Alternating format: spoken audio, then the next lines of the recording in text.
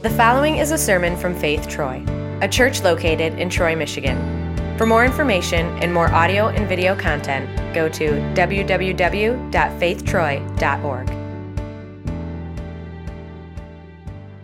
One of the challenges that comes in doing a series like this is that the truth is, as men and women, we just tend to think about things very differently sometimes. In fact, for example, this is something that all of us probably as adults have either said or thought at some point in our lives, which is simply this. As long as it's not broken down on the side of the road, do we really need to talk about it? See, women, that's how you feel about cars, and men, this is how we feel about relationships, right? And now, I know that that's kind of a little bit of stereotyping, but many times it's true. And just like the best time to actually check in on your car is before it breaks down on the side of the road, the very same thing is also true about your marriage relationship as well. And so that's what we're doing together over the course of these 5 weeks as we talk about what it is that every single married person wants, but also what it is that every single person who wants to be married someday also wants, which is to live happily ever after. And so this series is for married people, but it's also for people who are single and who want to be married someday or who want to be married again someday. And it's especially for those of you who are engaged, maybe just recently got engaged during the Christmas season, or you are in a relationship that is kind of moving towards engagement. Because one of the other things that is true about every single one of us is that all of us, we kind of carry around with us an invisible list of hopes and dreams. And see, when you're single, right, and you're not dating anybody, the truth is this is a very undefined list. But as you progress in a dating relationship and as that relationship moves closer and closer towards marriage, these things become more and more defined. You have some hopes, you have some dreams, you have some wishes that you have about your future and what it is that you think the future is going to look like. And if you're engaged, right, hopefully you've actually talked about what some of these things are with your fiancé, and hopefully you've also heard from your fiancé some of the things that are on their list. And if you're married, right, you should definitely know what is actually on your spouse's list, right? And the truth is, some of us do, and some of us don't. And that is part of the problem, right? Because all of us actually have some hopes and dreams when we think about the future. You've got a picture of what it is that you want to live in someday. You have a picture of where you want to live someday. You have an idea of how it is that you think you're going to spend your free time, what kind of vacations you're going to take. Where are you going to travel? Are you going to travel in the United States? Are you going to travel outside of the United States? You have a picture of what free time with friends is going to be like. How much time will there be with friends? How much time are you going to spend together as a couple? Is there going to be kids someday? How many kids are there going to be someday? See, all of us, we have some hopes and dreams as it relates to our future. Right? And then, of course, for all of us, no matter what kind of relationship we're in, but especially in marriage, there has to be conflict resolution, right? In fact, when I usually meet with couples doing premarital counseling or in the early stages of marriage, usually the thought is, well, we're just going to be completely honest with each other, right? The way we're going to resolve conflict, we're just going to be completely honest with each other. We're going to be extremely honest with each other and just get everything out on the table, and, that way we can just kind of talk through all of it. Meanwhile, the other person's sitting there thinking, no, that's how you hurt somebody's feelings, right? No, you don't be completely honest with the other person. You don't say everything that is true. You just make sure that what it is that you say is true. And see, then there's this big one, right? There's this whole question of how is it that we're actually going to treat one another, right? Because all of us, when we think about our future, when we think about our marriage, we have an idea, we have a picture of how the other person's going to treat me. How is she going to behave towards me? How am I going to behave towards her? What am I going to do when? Right? My husband, my wife, they're never going to use that term. They're never going to use that word to refer to me, right? If she loves me, she will never. If he loves me, he will never. See, the truth is, it's quite possible that many of us have never really even stopped to talk about this specific question, and yet the truth is, all of us, we have some very, very specific ideas about how we expect or we think we're going to be treated inside the context of marriage. Now, the truth is, See, the truth is there are actually several factors that go into determining what it is that ultimately ends up on our hopes and dreams list. And research actually tells us that these things come from three primary places. These things come from the families that we grew up in, they come from the previous relationships that we've had, and they also come from the culture or the community that we live within. That's what research actually tells us. And it also tells us that all of us, we are either trying to avoid something from the past or we're trying to recreate something that we have experienced. And see, the challenge in all of these things, that in the middle of all of this, right, is me, right? Because these are my hopes and these are my dreams. And so the truth is, 24 years ago, when Autumn and I stood at an altar in front of God and even in front of some of you, what I did and what you did also, if you're also married, even though none of us probably realized it at the time, is what you did is you looked at your spouse or your soon-to-be spouse and you looked at them and you said, I need you to make these things actually come true for me. Make these come true for me. Because, see, this is what I've always dreamed that my future would be like. This is what I always hoped my future would be like. In fact, the reason why I pursued you, the reason why I asked you out, the reason I said yes when you asked me out, the reason I asked you to marry me, the reason I said yes when you asked me to marry you, the reason I walked down the aisle with you is because these are my hopes and these are my dreams for what it is that my future is going to look like. And see, I need you to come through for me. But see, the challenge is this, and again, we all know this, right? When my list of hopes and dreams, when I actually take this list, right, and I go to hand it to somebody else, it doesn't feel like a bunch of hopes and dreams to that person, does it? No, to the person I hand this to, it begins to feel like expectation. Or it feels like a burden has now been placed on them. It feels like a responsibility. It feels like the bar has now just been raised. Because I understand, sure, it may not happen right away, but one day we're going to get there, won't we, sweetie? One day. I mean, I understand it's not our dream house right now, but we're working towards that.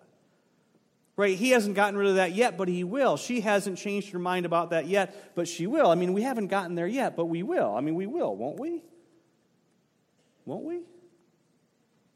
And again, the problem is, and you know this, you've felt this, you have experienced this. I'm just putting some words and ideas around things that you've already experienced in your life. The problem is any time that we attempt to recreate or avoid something from the past, that is exactly what transforms our hopes and our dreams into expectations. And see, this is true in every relationship. This is true even in the best relationships. This is true even in the best marriages.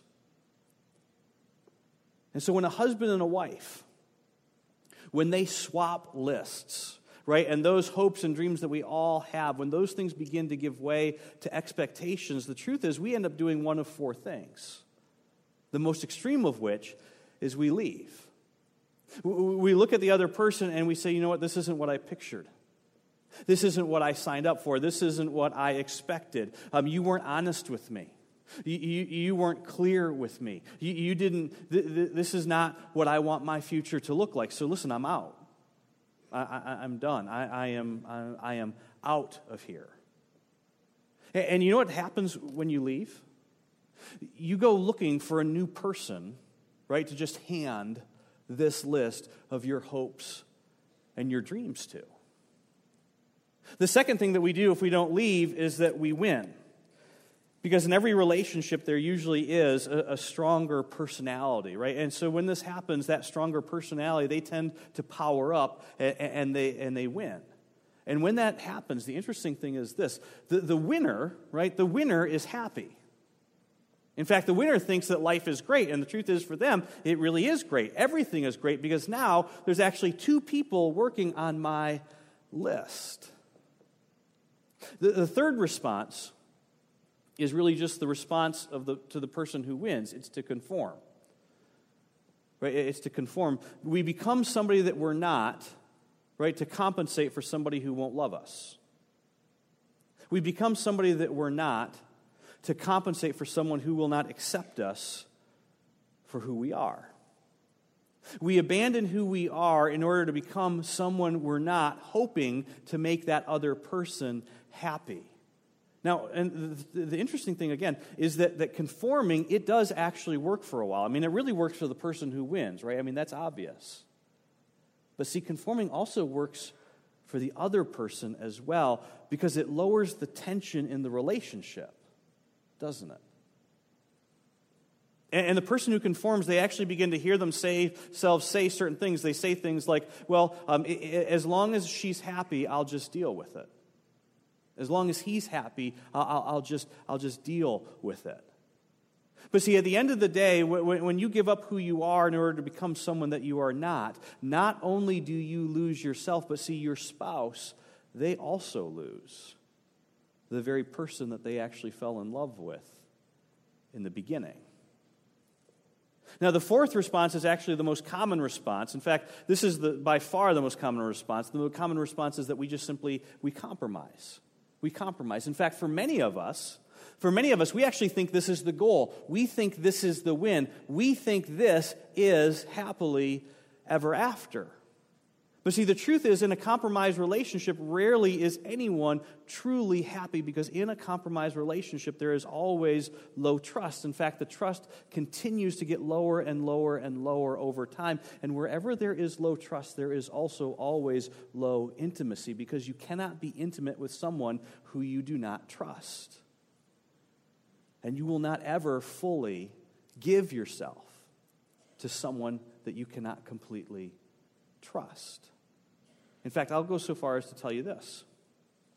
The secret, right, to great sex in marriage actually has nothing at all to do with sex. It has nothing to do with anything that is physical. It has everything to do with intimacy, and intimacy has to do with trust. Now, the truth is, a marriage that is characterized by any one of these three things, winning, conforming, or compromising, it really can go the distance, right? You can end life together. You can stay together. But your marriage, your relationship, will never be as fulfilling as your Heavenly Father actually intended it to be. But see, the good news is there is actually a better way, because the best marriages, the marriages where both people really are truly happy, happily ever after marriages are not built, they're built on something that is very, very different, right, than winning or conforming or compromising. Because that kind of a marriage, that kind of a relationship, it always leaves you feeling the same. It always leaves you feeling like you owe me, right? You owe me. Right? This is what husbands are supposed to do. This is what wives are supposed to do. This is how men are supposed to behave in a relationship. This is how women are supposed to behave in a relationship. You owe me. You owe me. There's all this bickering back and forth all the time, and the bickering is always about the same thing. It's always about you owe me.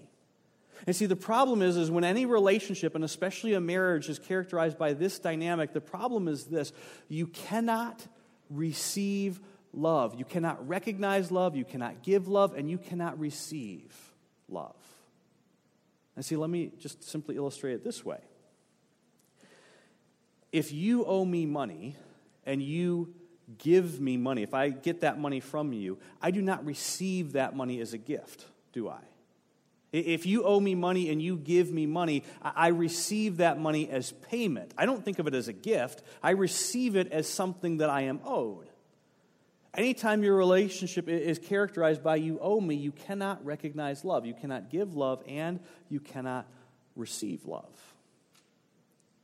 And so the question for all of us is, how do we keep all of this from happening? How do we keep our very legitimate hopes and dreams that every single one of us have from becoming and feeling like nothing more than just a bunch of expectations? Now, to answer that question, we actually have to go to the very foundation of what it is that Christian marriage is all about. And I don't know what your background is on this. I don't know, how you were raised or what you've been told in the past about all this. But see, a Christian marriage is not a marriage which is conducted by some sort of a Christian code of conduct. That is not what makes a marriage Christian, right? A happily ever after marriage is not built on a specific code of conduct. Right? In fact, if you are in a serious relationship with somebody, if you're engaged with somebody and you're headed towards marriage, and the topic of your conversation with each other is always about how to get the other person to behave rightly or act correctly, I am telling you, put the brakes on that relationship right now. You are headed for a world of hurt. Because happily ever after marriages are not built on specific codes of conduct. They're not even built on specific roles. Happily ever after marriages are not built on some sort of an exchange of goods and services. Instead, happily ever after marriages in general, and Christian marriages specifically, which is what we're talking about together in this series, are actually built on a singular command which has been given to each of us by Jesus himself. Because it was Jesus who, on the night before he was crucified, gathered his disciples up together into an upper room, and he said to them this, "A new command I give you, love one another. As I have loved you, so you must love one another." Now, the truth is, for many of us, these words are very, very familiar, and so their words can oftentimes lose the significance that they have on us. But see, Jesus, when he made this statement, he was making a huge, huge statement to his disciples, because what he was telling his disciples was that right now, as of this point, as of this upper room moment, Jesus was saying, from now on, all 613 laws that you grew up with and that you know of and that were used to govern your behavior and your actions towards other people, from now on, Jesus is saying, all of those laws, I am reducing all of them down to one single command. You are to treat other people, Jesus said, the very same way that I have treated you. And so from now on, that means for us as followers of Jesus, these are actually our marching orders. In fact, the interesting thing is this: as you read throughout the New Testament, as you read the New Testament letters, what you discover is that every single imperative that is given, every single command that is given after the resurrection of Jesus, all of them have as their foundation this singular command to treat each other the way that Jesus, the way that I, Jesus says, have treated you. All of them have that as their foundation, to love one another as I have loved you. And so years after Jesus' resurrection, as the Apostle Paul begins to write his letters, as he writes his letters not to Jewish people, but to Gentiles who were followers of Jesus, the Apostle Paul, what he does in his letters is he actually begins to apply Jesus' final command to every area of life, including marriage. And so whenever you read the epistles that Paul writes, and whenever you read any of those letters that say do this or don't do that, right, here's what you always need to remember. Every single one of those commands has as their foundation Jesus' final command to treat each other the way Jesus has treated us. Right, the Apostle Paul, he doesn't just start making up a bunch of stuff. That's not what the epistles are. This is not Paul saying, wouldn't it be really good if? Wouldn't it be really nice if? If you want to be a better person, do this. That is not what's going on. He is taking Jesus' final command and he is applying that to every single area of our lives today. And see, it's in the book of Ephesians that the Apostle Paul actually applies this command from Jesus to marriage. So take out your Bibles, open them up to Ephesians chapter 5. If you're using one of those Bibles in the seat back in front or behind you, it's on page 1823. Ephesians chapter 5, we're going to begin at verse 22, which is right, it's the very first sentence at the top of the paragraph. Very familiar words to many of us. The Apostle Paul writes these words in verse 22. He says, "Wives, submit to your husbands as to the Lord." Now, everybody, eyes up here for a second. Listen, if this bothers you, right, if you're honest and if you say to yourself, okay, whenever I hear this, the very first thing that comes into my mind is abuse. If when you hear this verse, you think to yourself, okay, that's what I don't like about Christianity, that's what I don't like about the Bible, this is why I left church years ago, this is why I don't trust people who call themselves Christians, right? If that's you today, if you're here today, and those are the kind of feelings that you have in your heart when you hear this verse, okay, then the truth is I am so glad that you are actually here with us this morning, because what you're about to hear this morning is so incredibly important for you to understand, for all of us to understand as people living in the United States in 2019, many of which would call themselves followers of Jesus. And see, the truth is, this is actually one of the sections of Scripture that I love talking about the most. In fact, when I was in college, 24, 25, 26 years ago, when Autumn and I first met in college, she would tell you that one of the very first things that actually made her interested in me, she doesn't know I'm going to tell you this morning, one of the things that actually made her interested in me was she happened to hear me teaching a Bible study at our college to other college students on this particular section of Scripture. So you get to experience that together this morning. So here we go. So as you know, right, most of you know, probably know, the New Testament is originally not written in English. It's originally written in Greek, and then it is actually later on translated into English. So this is verse 22 in the original Greek, right? Isn't that impressive?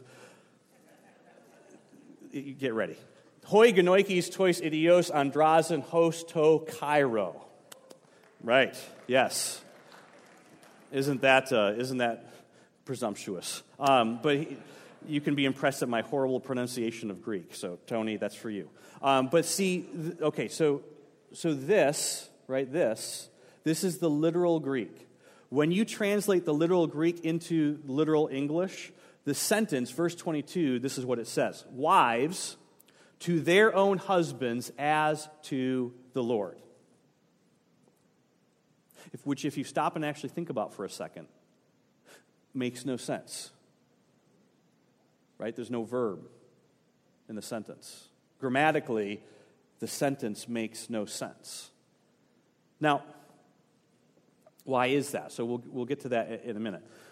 But see, in the very first century, when people read what the Apostle Paul wrote, right, this didn't offend anybody. Because in that day, the truth is, men had legal jurisdiction over their wives, over their children, which basically meant that their wives in particular, but also their children, were the same thing as property. And so the thought was like, okay, well, of course, we submit to our husbands, because if we don't, right, our husbands, they can have us arrested. They can have us thrown into jail. In fact, they could do anything they want to us, and nobody's going to care. Nobody's going to stop them. And so this statement wasn't a big deal at all to women living in the first century, but see, it is a big deal to us today. And the reason why it's actually a big deal to us today is because of what the Apostle Paul goes on to say in this very next section of Scripture that we're going to look at in just a moment.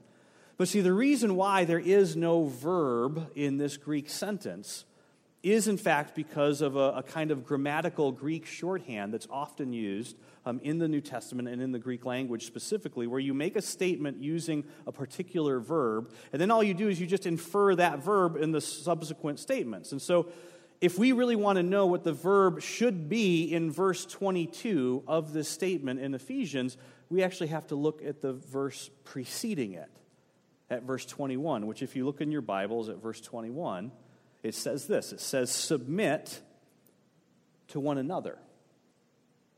Submit to one another out of reverence for Christ. See, every time the Apostle Paul tells us to do something, he points us back to Jesus. Not to the Old Testament, not even to the Ten Commandments. He points us back to Jesus. And so what Paul is saying here is just as God, through Jesus, has done something extraordinary for you, right? You are to demonstrate that very same kind of extraordinary love in your relationships with each other, including your marriage. You are to submit to one another out of reverence for Christ.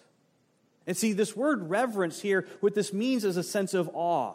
This is a sense of, okay, God, I can't believe you'd actually forgive me for what I've done. God, I can't believe you would actually die for me. God, that you would continue to call me your own, that you would continue to claim me as your own, even when I turn my back on you, even when I break my promises to you, even when I do exactly what you've told me not to do. God, you still claim me as your own. And Paul says, all of that awe that we feel, all of that reverence that we feel for what it is that God, through Jesus, has done for us, The Apostle Paul says, listen, that's not to be translated just into church attendance, not just singing worship songs. No, that's to be translated into how it is that you actually love other people. And if you are married and if you are a follower of Jesus, then Paul is saying to you to translate that same sense of awe into submission to your spouse. Wives to husbands and husbands to wife. And see, that is what makes a marriage Christian. That is what makes a marriage happily ever after. And if you're here today and you're looking for that thing, right, that tweak, that change, that adjustment to change the feel of your marriage, right, this is the thing that you are looking for. This is what takes a marriage away from what have you done for me lately to the whole idea that I'm here for you and you're here for me. But see, I'm not here for you because you're here for me. No, I'm here for you because Jesus was here for me when I needed a Savior. And yes, we may have different responsibilities in our relationship. We may have different roles in our relationship, just like we have different gifts and different talents. But we do not have different value. Why? Because that's what Jesus taught. See, what the Apostle Paul actually said next is the part that you and I take for granted today, but this is the part that was actually shocking in the first century. In fact, this is the part that makes why we just read feel so offensive to us in our world today, because again, in that day, in that culture, submission was just assumed. But what the Apostle Paul says next was not, because he said in verse 25, husbands, love your wife. Now, we hear that today and we think, well, of course. I mean, of course we love our wives. But see, in the first century, men heard that and they thought, no, you can't say that to me. I am not obligated to love my wife. My wife has an obligation to me. And see, the Apostle Paul says, okay, wait a minute, not so fast. Not so fast. He says, husbands, love your wives just as. Right, this is it. This is the link you should be looking for. Every time you read a command after the resurrection of Jesus, this is the link you should be looking for. Husbands, love your wives just as Christ loved the church and gave himself up for her. Now again, these were followers of Jesus the Apostle Paul is writing this letter to. And at that time, in that age and in that culture, the only people who were actually educated enough to read this letter from the Apostle Paul were men. And so when the men received this letter and they read it, they were like, okay, wait a minute, Paul. We know the rest of the story, right? We know what it is that you're talking about right here. We know things did not end well for Jesus. So Paul, are you really saying to us as husbands that what Jesus did for us, what Jesus did for the church corporately, Paul, are you really saying that we as husbands are supposed to do that very same thing for our wives? Paul goes on, verse 28. In the same way, husbands ought to love their wives as their own bodies. In other words, Paul says, let me make this very clear for you, right? Husbands, you are to care for your wife. Husbands, you are to protect your wife as if she were you. To which we want to say, Paul, how in the world is that even possible? And Paul says it's actually very simple. Why? Because there is a mystery, he says in verse 32. He says there is a mystery in marriage. There's a profound mystery, he says, that when two people are married, they actually become one flesh, that there is no more division. There is no distinction. When two people are married, Paul says, they become one flesh. And see, it's actually in this scripture that the Apostle Paul, just like Jesus before him, declares that men and women are equal. Now, in the first century, this was scandalous. In fact, there are parts of our world today where this is still scandalous. And see, women, young women, ladies, girls, you need to know, Jesus argued for your value. Jesus argued for your worth. Jesus argued for your dignity before anybody else in the history of the world. When the world said that you are nothing more than property, Jesus said, no, you are to be prized. No, you are to be treasured because you are precious to me and you are precious to your Father in heaven. And because of that, it is Jesus who said that you are to be treated with extraordinary value, that you, ladies, women, girls, are worth dying for. And so how do we today? How do we keep our very legitimate hopes and dreams that we all have from becoming and feeling like nothing more than a bunch of expectations on our relationship? Guys, I want to help you with this today. On the way home today, do not turn to your wife or to your fiance and look at them in the car as you're driving home and say, so what's on your list? Bad idea.